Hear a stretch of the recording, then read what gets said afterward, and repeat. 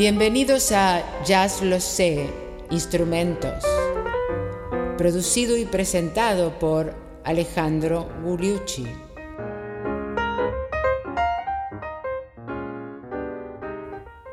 El contrabajo y el bajo eléctrico, parte 7 y última.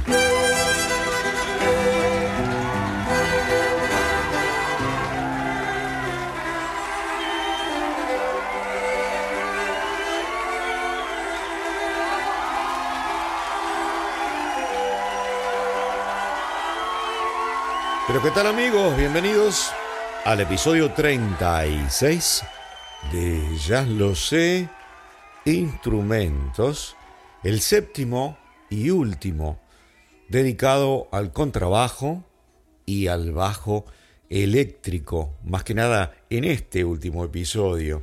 Hoy le proponemos discutir un poquito los pros y los contras del uso del bajo eléctrico en el jazz, por aquel problema de la falta de personalidad, de ese sonido, digamos, aburrido. Y no me entiendan mal, el bajo eléctrico es un instrumento esencial en el country, en muchos géneros de música popular, por supuesto en el rock and roll y en el rock. Pero acordemos que no tiene la sensibilidad ni la riqueza de sonidos que un contrabajo. Vamos a ver cómo se arregló ese problema, cómo se le instigó, se le trajo una sensibilidad especial en el jazz cuando hablemos, por ejemplo, de Jaco Pastorius. Ya lo había hecho Stanley Clarke y de Stanley Clarke también hablamos. Entonces hoy le proponemos recorrer un poco y repasar, porque a Jaco ya lo vimos, lo importante de lo que trajo para el bajo, y también algunos de aquellos bajistas eléctricos, que son muchísimos, que aportaron algo nuevo al género de jazz de fusión, más que nada, y más que nada también a recorrer algunos bajistas europeos. Vamos a traer dos de ellos y uno africano. ¿Qué les parece? Y luego volvemos al contrabajo, más que nada, con dos grandes mujeres bajistas que creo, jóvenes, que creo que debemos mencionar y apoyar. ¿Qué les parece? Ese es el menú del último episodio dedicado al contrabajo. ¿Vamos a ello?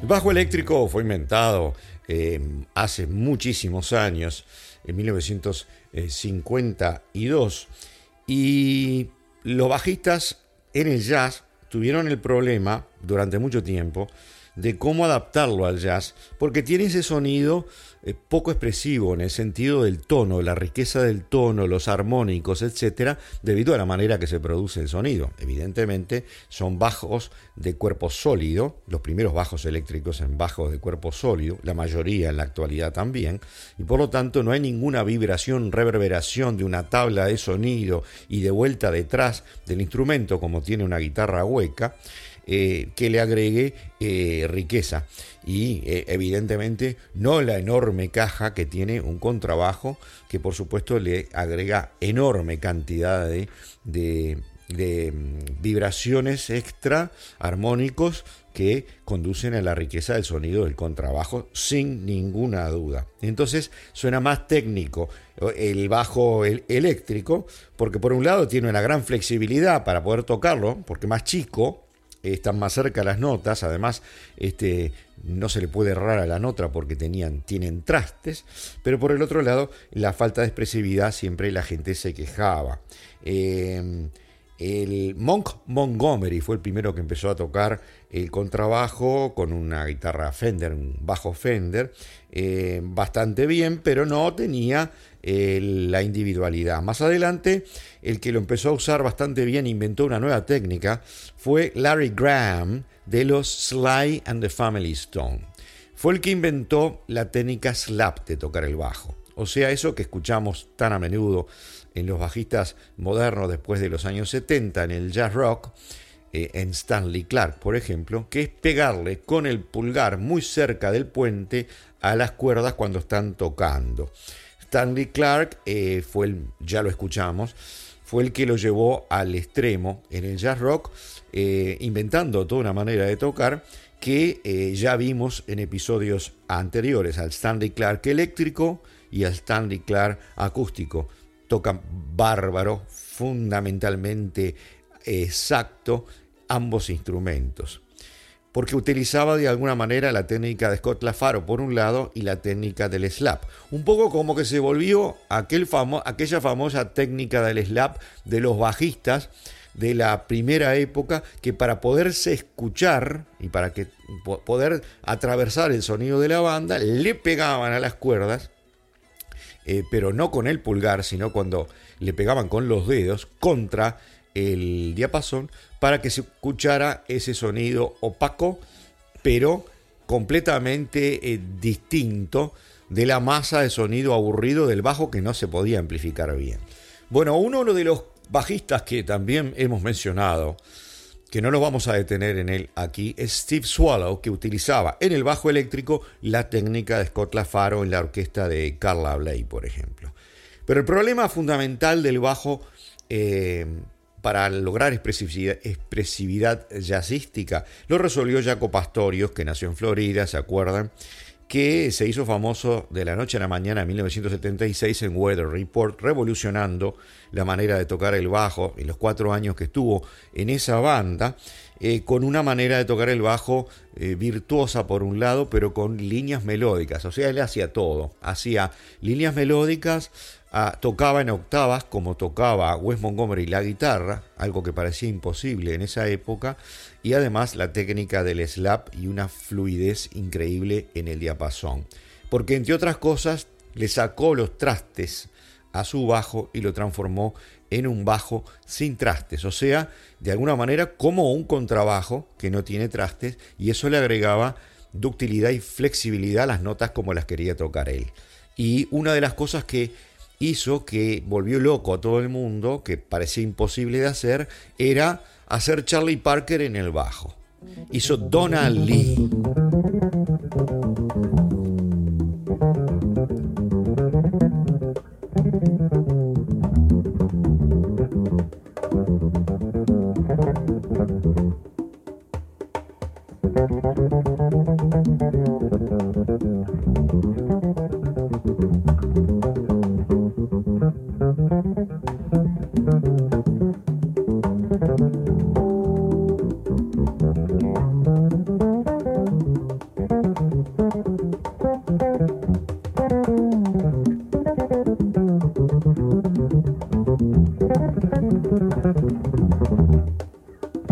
Y encima de esto, Jaco Pastorius era un gran bajista rítmico. Era muy efectista en su manera de tocar y usaba trucos escénicos, ¿no?, en sus presentaciones, lo cual podía chocar a algunas personas por un lado, pero por otro lado eso no quita en su manera revolucionaria de tocar el bajo, que terminó en 1987, ¿se acuerdan que lo mataron en un bar?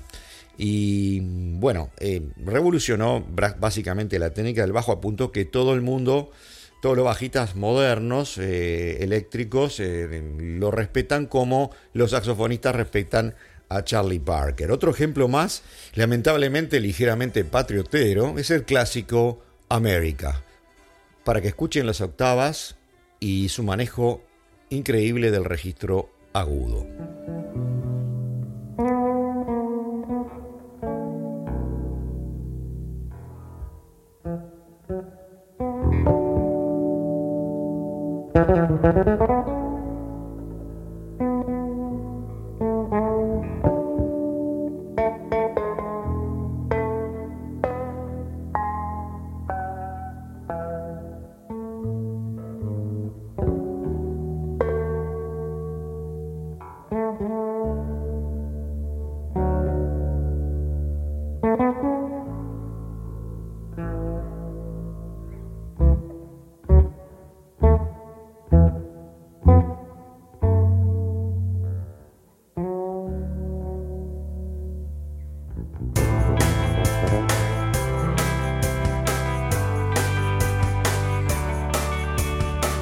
Por supuesto que más sobre Jaco Pastorius y Weather Report, etc., en el Jazz Lo Sé, en los episodios dedicados a esta vertiente de la música de fusión.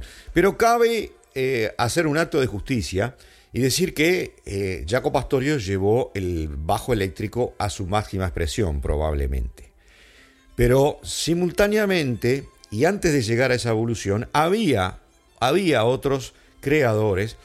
Vamos a mencionar, por ejemplo, a Jack Bruce. Jack Bruce tocaba jazz y blues antes de participar en el supergrupo de rock Cream, con Eric Clapton y Ginger Baker. Ya era un bajista eléctrico importante en esa época. Y otro que queremos traer, de los varios que hay, es Eberhard Weber. Eberhard Weber, un bajista que todavía está con nosotros, tiene 82 años, alemán, que tenía una ductilidad, es un melodista, es un lírico que combina música de cámara con fusión y que es uno de los característicos músicos del sello alemán ECM.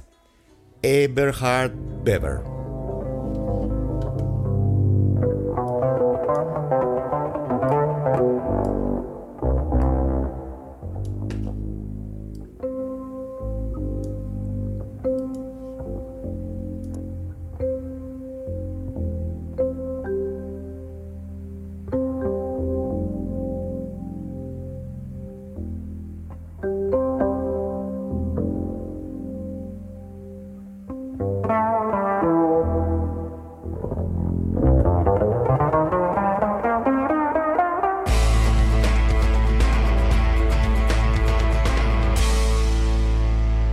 Por supuesto que, como dijimos, Stanley Clarke y luego Jaco Pastorius, que llevó, según muchos, el bajo eléctrico a su máxima expresión, fueron ídolos de toda una generación de músicos de fusión, e incluso algunos que hacían jazz de corriente principal.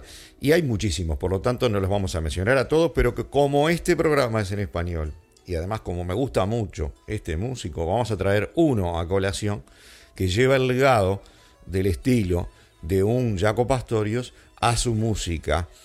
Es el catalán Carles Benavent. Carles Benavent, que en realidad hace flamenco, ¿no? Es un catalán que hace flamenco maravillosamente bien, con una manera de tocar, con una fluidez y unos solos y una rítmica, que hace una fusión y que estuvo mucho tiempo tocando con Paco de Lucía, pero también con el gran saxofonista y flautista Jorge Pardo de Madrid, y con Tino Di Geraldo, un italiano que toca la batería. Vamos a escuchar a Benavent en un par de ejemplos. El primero es de Paul McCartney, Michelle.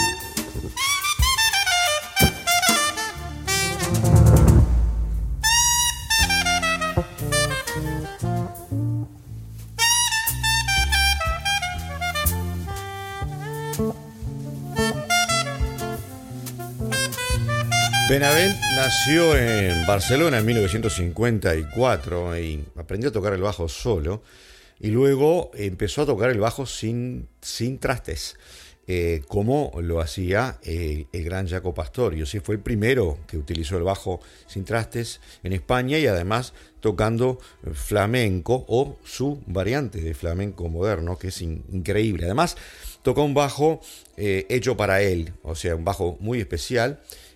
Toca uno de 4 y uno de 5 cuerdas. Y ya que estamos, repasemos eso. Ustedes lo pueden ver muy frecuentemente en grupos de jazz, de fusión, en grupos de jazz rock y en grupos de rock. El bajo de 5 cuerdas, uno le puede agregar una cuerda por debajo de la cuerda más baja, que en general es un si, para tocar obviamente notas más bajas, o le puede agregar otra cuerda por arriba de la cuerda más alta, para hacer fraseos que se acercan más a lo de una guitarra con un tono más apagado, básicamente. Benavent utiliza básicamente un bajo de 5 cuerdas con una cuerda más arriba para hacer esos fraseos que se parecen más a los de una guitarra.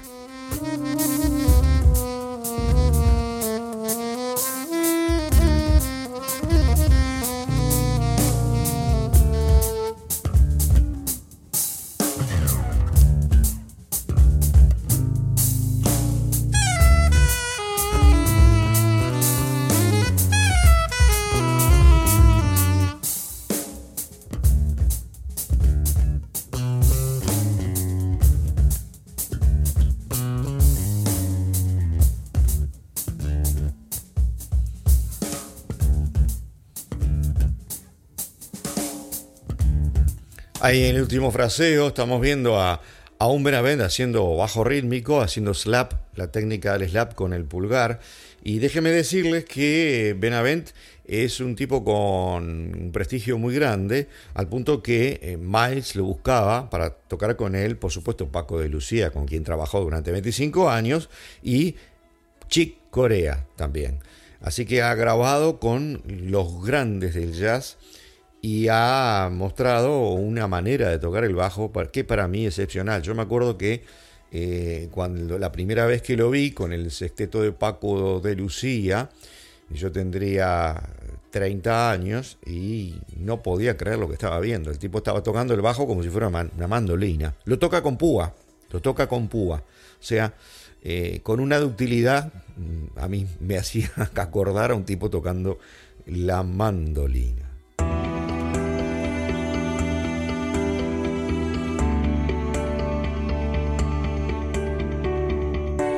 Y vamos a traer un ejemplo de Sudáfrica también, para un poco completar la aparición en el mundo de la manera de tocar el bajo que tiene que ver con las novedades que trajo Jaco Pastorius. Bakiti Kumalo es un bajista de música más que nada popular, que coquetea un poco con el jazz. Vamos a escucharlo en un ejemplo.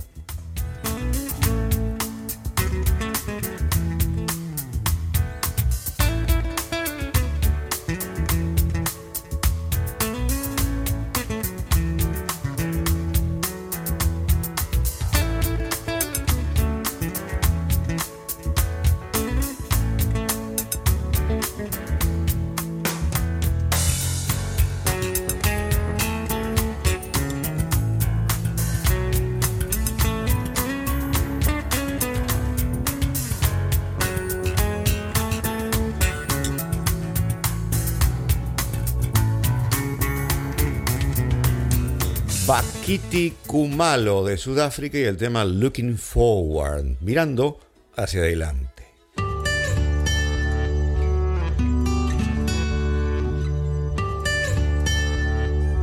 Y para el término de este episodio, el segmento final, y además el segmento final de los 7 episodios dedicados al bajo, me queda decirles que hay innumerables bajistas y que en este programa introductorio no podemos escucharlos a todos. Pero se me ocurre que para el final, bueno, la esperanza de la juventud, llevando el bajo más allá o tomando el bajo como su instrumento de preferencia. Y a mí me llama mucho la atención ver mujeres jóvenes tocando el bajo, que lamentablemente durante mucho tiempo lo único que uno veía era hombres tocando el bajo. Y Esperanza Spalding es una de las que quiero traer aquí, y luego de Estados Unidos, y a Magalí Datsira en Europa, en particular en Cataluña, Barcelona.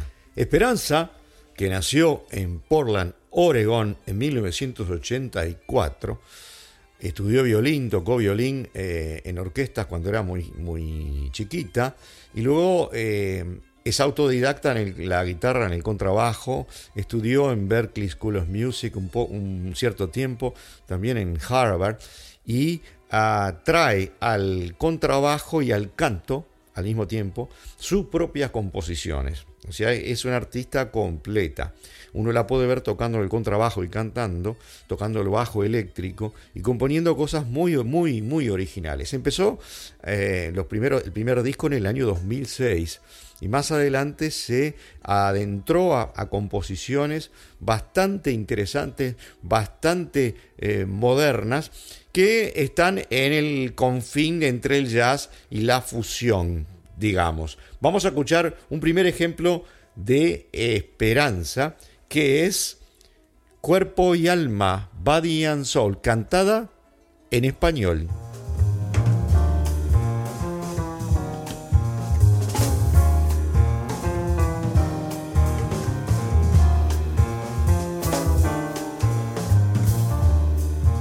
Mi corazón está triste y solo. Por ti suspiro, cariño, por ti solo. Porque no has visto. Soy para ti, cuerpo y alma. Esperanza tocando el contrabajo y cantando al mismo tiempo. Ustedes pueden ver innumerables videos en internet. Hay uno de ella cantando y tocando el bajo en la Casa Blanca, en no sé qué ceremonia con Obama. En este caso, Esperanza también ha ganado varios Grammys, como dijimos, y coquetea también con la bossa nova, ¿no? Fusión, bossa nova, rock.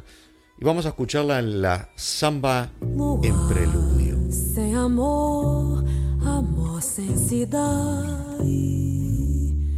Eu sem você sou só desamor. Barco sem par, campo sem flor. Tristeza que vai, tristeza que vem. Sem você, meu amor, eu não sou ninguém.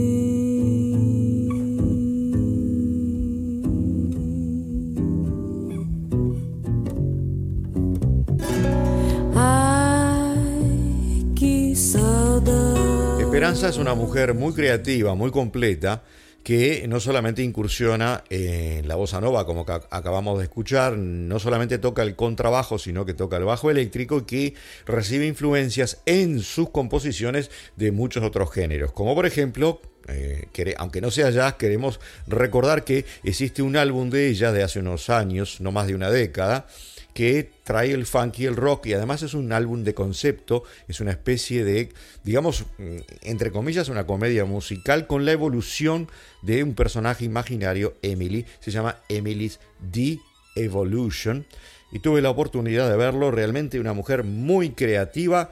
Vamos a escucharla en el contrabajo aquí, en algo más tradicional. El tema se llama Cantora de Yala o de Yala.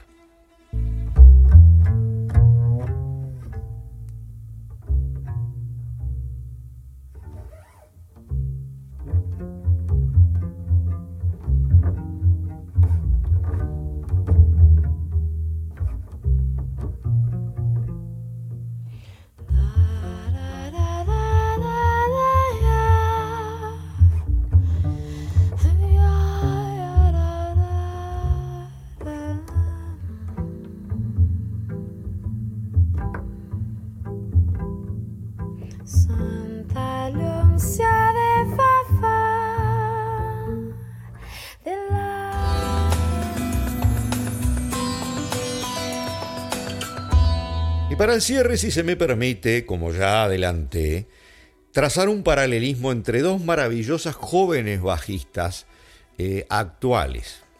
La americana Esperanza Spalding, a quien acabamos de escuchar, 34 años, también muy buen cantante, compositora, creadora, con una panoplia de repertorio que recorre varios estilos. y cruzando el charco del Atlántico nos vamos a Cataluña, Barcelona, y encontramos a Magalí Datsira, nacida en 1997, o sea, de edades muy similares. La catalana Magalí Datsira, que empieza muy joven en la orquesta de Chamorro. Joan Chamorro, contrabajista, director de orquesta, saxofonista barítono, que dirige la Sant Andreu Jazz Orchestra, donde salen todos esos talentos, muchos de los cuales ya los hemos visto, los hemos visto en ejemplos de estándares en nuestra serie Jazz Los Estándares.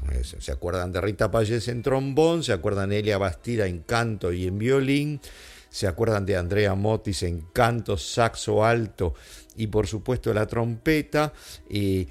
Alba Armengo, Elsa Armengo, etcétera. Y la bajista Magalí Datsira, que como dijimos empezó a los 13 años tocando el contrabajo en la orquesta de Joan Chamorro, asimiló todo lo que tuvo que asimilar del jazz tradicional, que lo toca en forma sensacional y se pone encima a crear sus propios temas y se larga últimamente en estos años a una carrera solista con influencias de jazz, pero por supuesto trayendo rock, trayendo la cultura catalana y la cultura de otros países del mundo a su manera de tocar y cantar. Además, una excelente cantante para mí del jazz tradicional con un fraseo pero muy particular. O sea, tiene ambas cosas. Vamos a escucharla tocando el contrabajo y cantando en el Honeysuckle Rose, Rosa Mara de Selva, del gran Fats Waller. Every honeybee feels with jealousy when they see you out with me. I don't blame them, goodness knows. Honeysuckle rose. When you're passing by, flowers drop inside, and I know the reason why. You're much sweeter, goodness knows. Honeysuckle rose. I don't buy sugar. You just have to touch my cup. You're my sugar. So sweet when you stir it up. When I'm talking sips from your distant lips, seems that honey fairly treat your complexion, goodness knows. Magalí Datsira, de Barcelona, Cataluña, España. Hay que prestarle suma atención a su repertorio con la orquesta de la Sant Andreu, los discos con Chamorro. Chamorro presenta a Magalí Datsira haciendo estándares, y a su carrera actual, que por supuesto se va ramificando en diferentes géneros que no son solamente el jazz, y además interpretando sus propias creaciones que ustedes pueden ver en YouTube. Hay que apoyarla. Vamos a escucharla en otro clásico, Georgia on My Mind.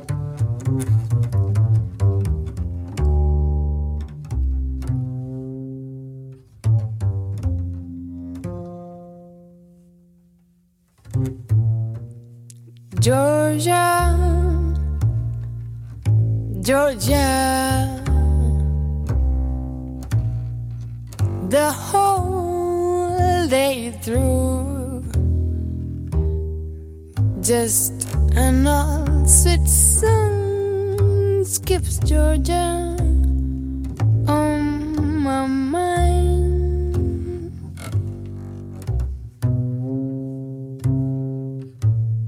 I said, Georgia.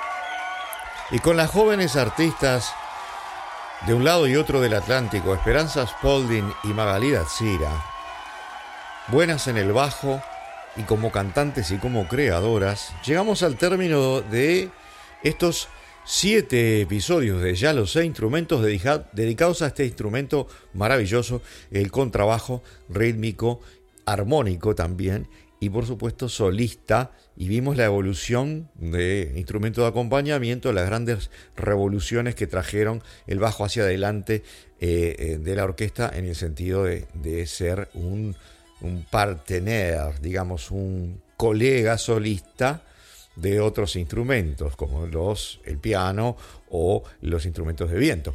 La revolución de Jimmy Blanton en determinado momento, la de Scott LaFaro, y todo lo que vimos en estos 7 episodios, incluso no solamente del contrabajo, sino del bajo eléctrico. Espero les haya gustado.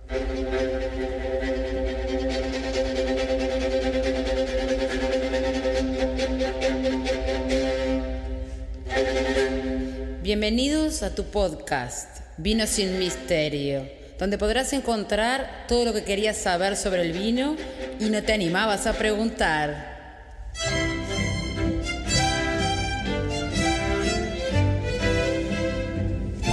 Un programa en tu idioma, producido y presentado por Alejandro Gugliucci, desde Napa al mundo.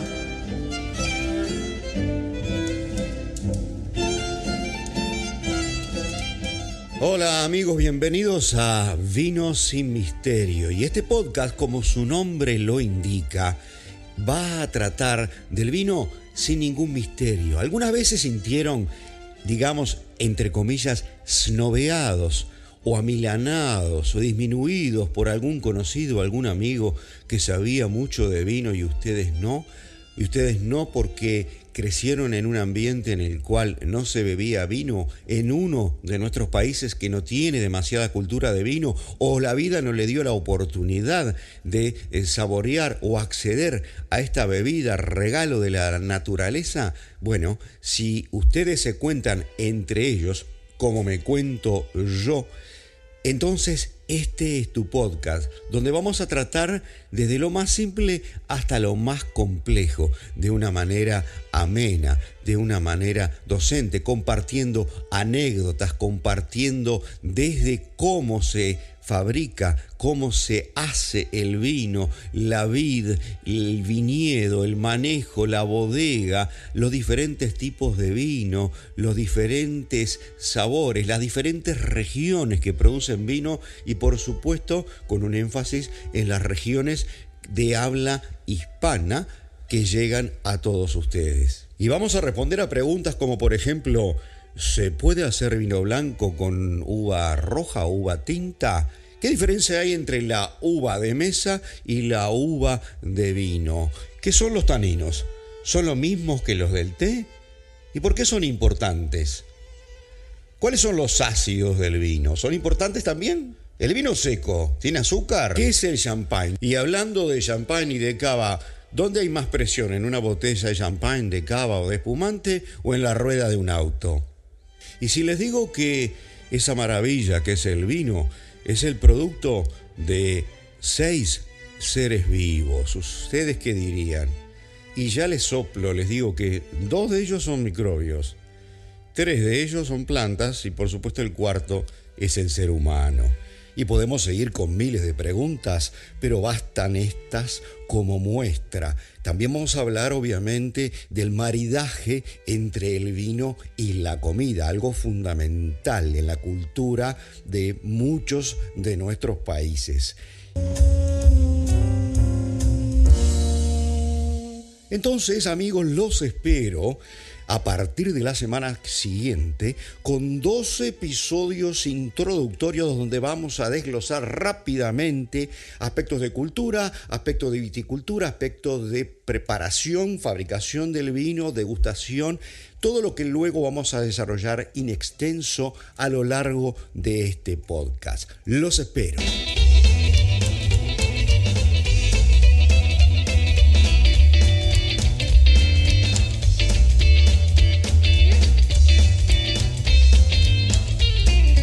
Y bueno, y entonces en el episodio siguiente de Ya lo sé, instrumentos, nos vamos al clarinete. Nos vamos al clarinete, el instrumento más fluido, el instrumento fundamental, llevando los firuletes por encima de la trompeta en el famoso trío, en la famosa polifonía, trompeta en el medio, llevando la melodía, trombón por debajo y firuletes de clarinete en el jazz de New Orleans y toda la evolución del clarinete hasta la era actual en una serie de episodios muy jugosos. Los espero en el episodio siguiente de Ya lo sé, instrumentos, el episodio 1 dedicado al clarinete, y hoy les agradezco muchísimo por habernos escuchado.